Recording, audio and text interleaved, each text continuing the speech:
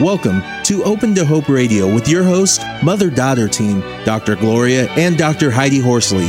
This show is brought to you by the Open to Hope Foundation with the mission of helping people find hope after loss. This show has been edited for your convenience. Now, Open to Hope Radio.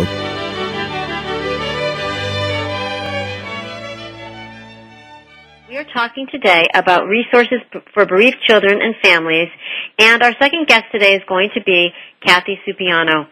Kathy is a licensed clinical social worker and director of the Caring Connections, a hope and comfort in grief program affiliated with the University of Utah College of Nursing, Hospital, and Clinics. Welcome to the show, Kathy, and welcome back, Gloria. Thanks, Heidi. Hi, Kathy. Gloria. Yeah, hi, Gloria. Hi, Heidi. Heidi, you're a University of Utah graduate. I am. I graduated back in the 80s with my undergrad. Go Utes. Exactly. So, Utah always, I'm amazed at what they do there to the University of Utah. It's such a great outreach, and the university is, and I know the social work school, Shannon Mather's on our board, and they do a great outreach, and they kind of connect up with you, don't they? They do. In fact, I think the world of Jana, and our program has historically been in the College of Nursing, and both Dean Mather and Dean Keefe in the respective colleges genuinely embrace interdisciplinary practice. So the relationship is pretty exciting and one that's pretty supportive of me as a social worker in the College of Nursing.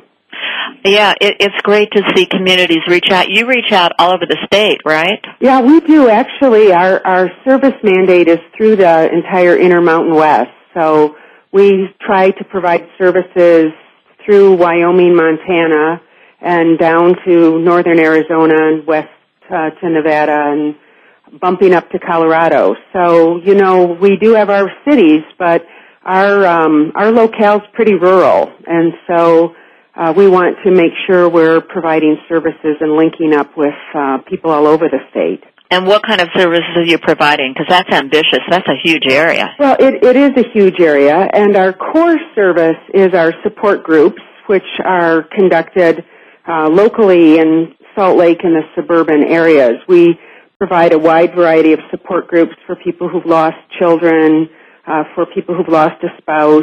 Our largest groups are our suicide survivor groups. We do groups for loss by homicide, etc. But we also have an educational outreach mission. We train health professionals and health profession students as they're moving into careers in health disciplines to be responsive and understanding of grief and loss experiences. And we also have a research mission, of course, because we're part of the university. So this is really interesting because, we've always heard, Kubler-Ross came and nobody was dying at the hospital and all that kind of thing. And she realized that and people had to face it a little bit more. Are you finding that there's more connection with grief, loss, hope, and healing? Oh, I do think so. And I think the disciplines of nursing, social work, we have a voice in the medical school. We assist genetic counseling students, of course, because they deal with death and loss issues as well. So, yeah, I do think that first wave of, Gloria, if you don't mind me saying, you're in my age cohort. Right. Who remember well in healthcare when this was just not acknowledged, are seeing a wider embrace of it. So it was fascinating to me because one of my specialties in my master's in nursing was in cancer, and the most fascinating part to me was many of the cancer doctors that I worked with deserted dying patients because they were there to heal them and take care of them, which was a fascinating thing. But I hope there's more connect now. Yeah, I think so, and I think thankfully we're seeing a much greater awareness of all of this, not only in expected death with cancer death with palliative care initiatives, but with traumatic death as well. Talk about that, because when Scott was killed, we didn't have any follow-through, did we, Heidi? No. Well, and I think this is actually probably one of the most important service missions that we've attempted to respond to is care of people experiencing sudden or unexpected death. And we have recently published the third edition of this wonderful resource book called Dealing with Sudden an unexpected death. And this book is really targeted for three audiences. First, for families who went through what you went through when Scott died, who are just dealing with the overwhelming shock and don't know the next steps to do. For families who've lost someone in a motor vehicle accident or a drowning, we have a large trauma center here. We have, all the injuries you have in a state that's a really outdoorsy state, as we are. So those traumatic deaths, but really also for the families dealing with a death by suicide or death by homicide. So that's the first audience for this book. But I will tell you that by far the most successful use of this book is with the second tier of people, the first responders. And these are the emergency room staff, the EMS personnel. But Gloria and Heidi, we've had the best impact with this book by putting it in the hands of chaplains in the police department, the fire department, and the sheriff's department. Because they are the ones who, when someone knocks on the door and the police have to inform the family of a death, in our state, we're very fortunate. The police departments, sheriff departments dispatch a police chaplain.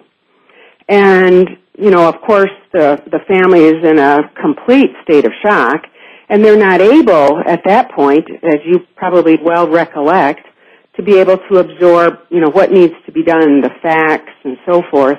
And they're able to put this book into the hands of families and give them a roadmap of what to do next. Everything from dealing with the medical examiner's office.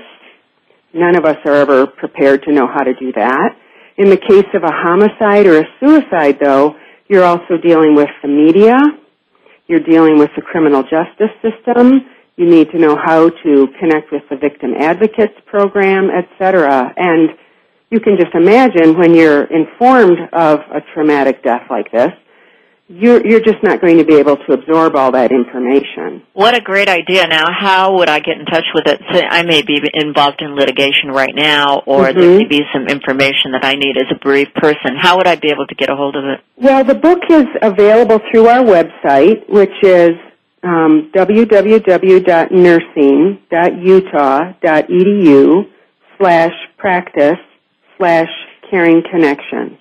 And we have this book in three versions. We have a Utah version, which is really the resources in the Intermountain West. We have that version in Spanish as well. We have a very large Spanish-speaking population here. Oh, that's great, because I'm in California. Yeah, exactly. We need that also. And we have a national version. So listeners who are not connected with the West at all would find our national version. So what if I just went to the Caring Connection? Because that sounds pretty like a lot of URL to me. No, if I went to the Caring Connection, will I find you? You could just Google through University of Utah or University of Utah Nursing, and you'll link with us. Okay. But let me give you the phone number. Okay. You obviously have a technically savvy audience because they log in. Right. But I'll give you the phone number as well. It's 801-585-9522. That's great. And they can get a hold of the book. So it's not on Amazon or anything. They have to... It's not on Amazon, I'll say yet. How would that be? Okay. So they need to go to you. Well, that sounds fantastic. Let's talk a little bit about some of the stuff that you know and you've done. Now, your suicide's the biggest group, which is fascinating. Right. Yeah, I was interested by that, too. I was wondering if you set out to kind of target that audience or if it just kind of unfolded on its own. Well, it's a huge need everywhere. And this is a national issue. We keep up with these statistics as well as you do, and it's an issue of great sorrow and pain. Our support groups are facilitated by clinicians, and all of our clinician facilitators volunteer their time with us, and which is just a remarkable gift. And we have many of our facilitators are quite skilled in the issue of suicide survivorship, and they lead these groups. What do you think that, say I'm here, my child just died by suicide, what are my big issues? Well, the big issue, of course, first is the traumatic loss. and then trying to reconcile yourself to, were there warning signs, should I have known, etc. That guilt. Well, and guilt and shame. This is the unnecessary second trauma that comes after the trauma of loss. We still hear families say, I can't talk about this with people, I'm a failure as a parent. They may feel absolutely abandoned, and by the people who, if their child had died under any other circumstances, would be embracing them.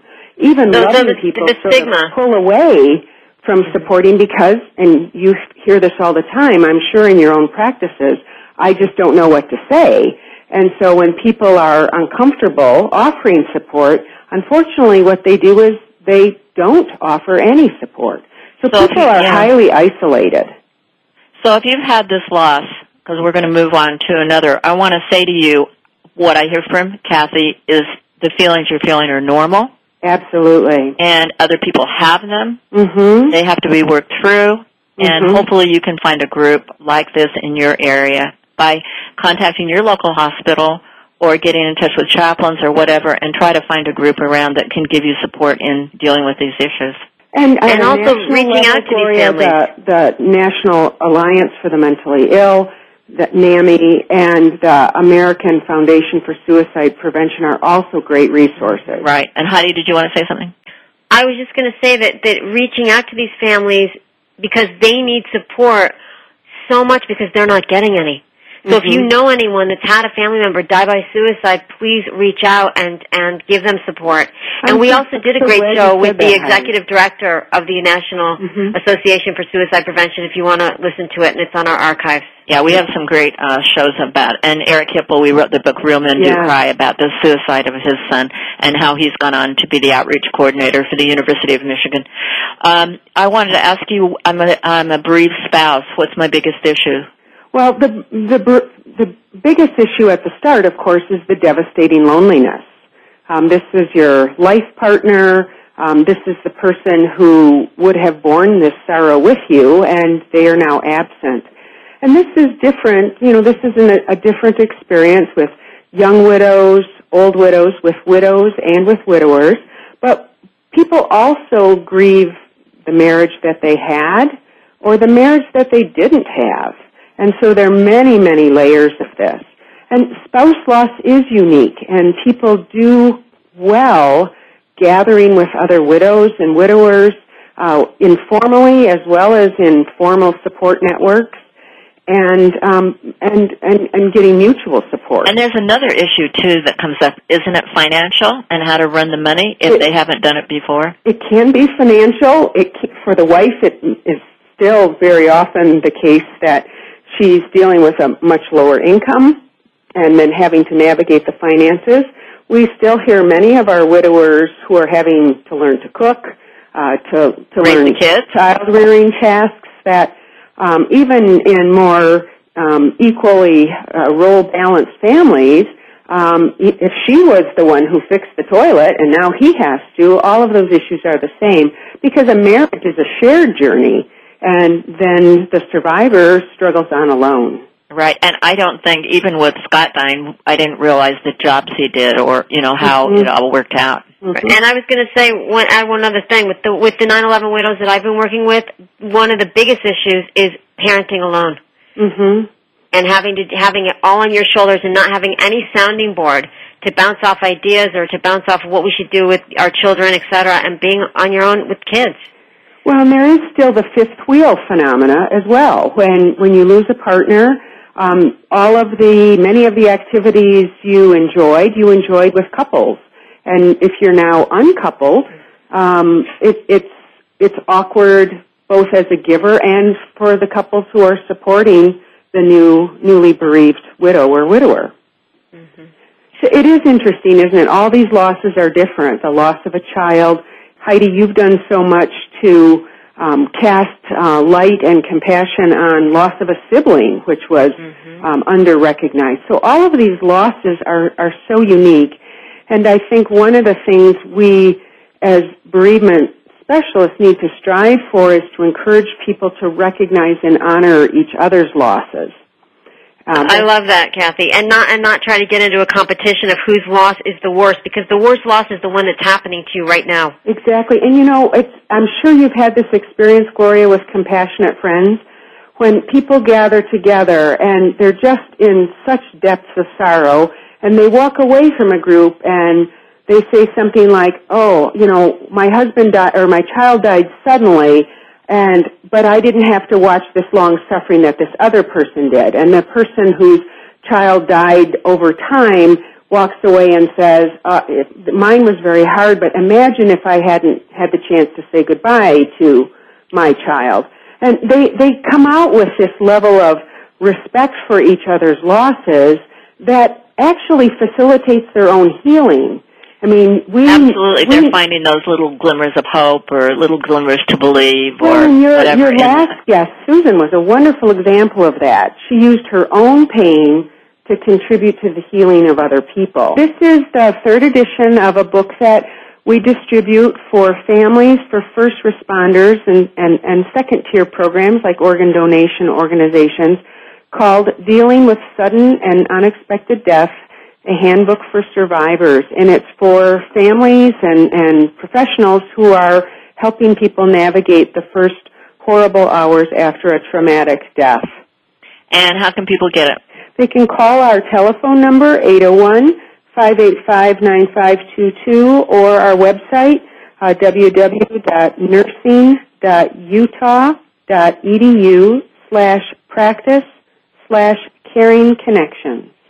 And Kathy's going to write for us, too, so she'll have a profile page, and you'll be able to find that from her profile page probably in, how long does it take, Heidi, 3 or 4 days? Or as soon as Kathy sends me her bio and her photo, we'll be up and running. Great. Yeah.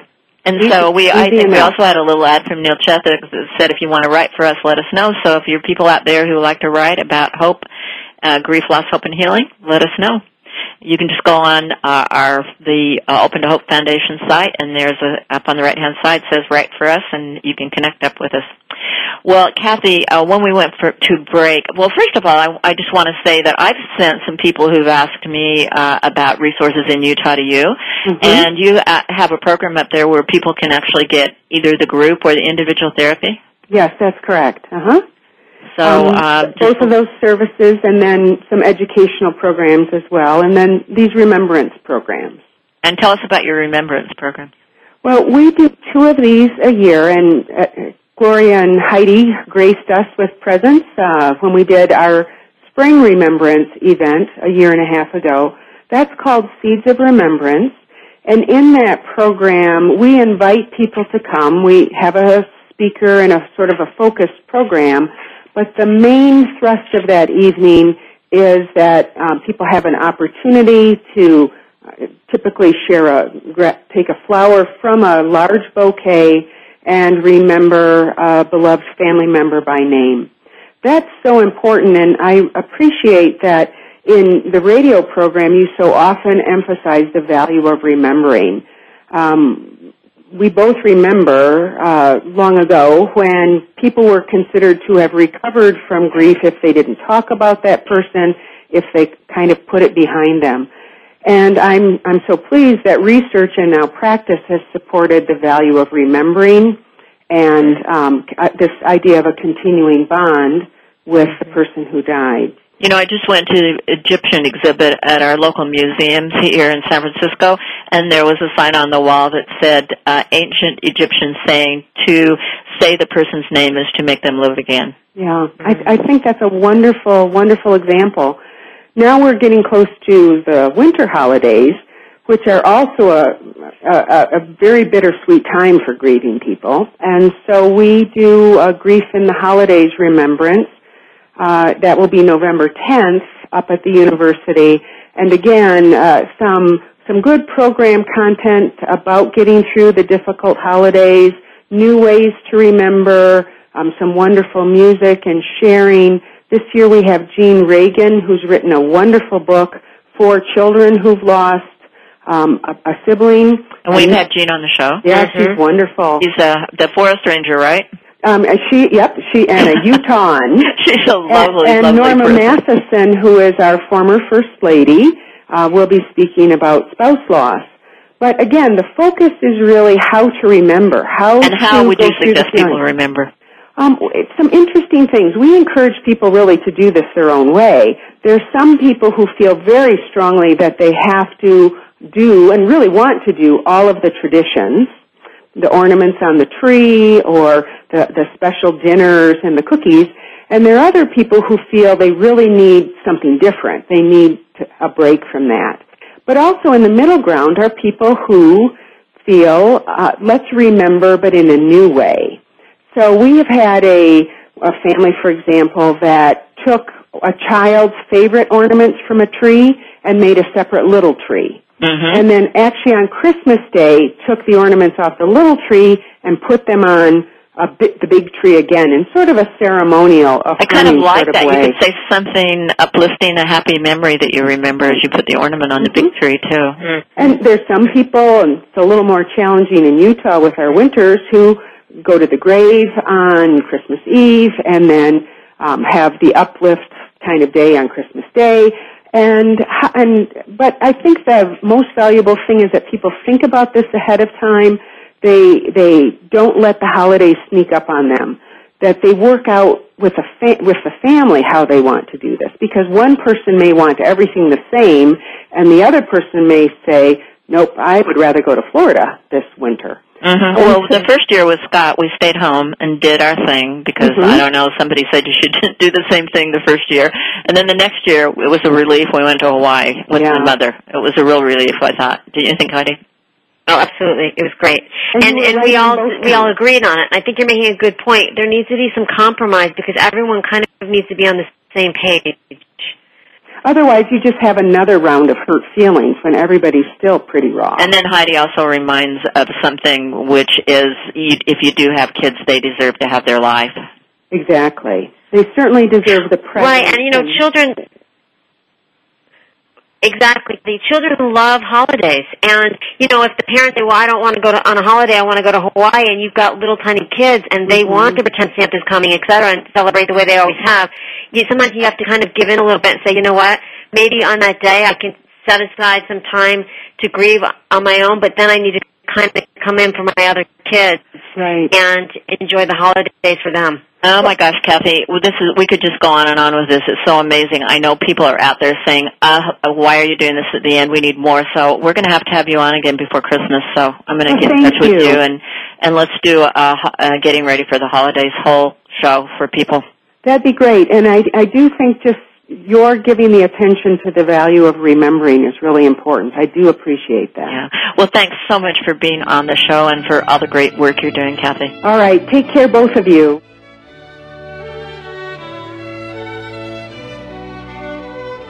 You have been listening to Open to Hope Radio. You can sign up for our newsletter, Facebook, and Twitter on our homepage at opentohope.com.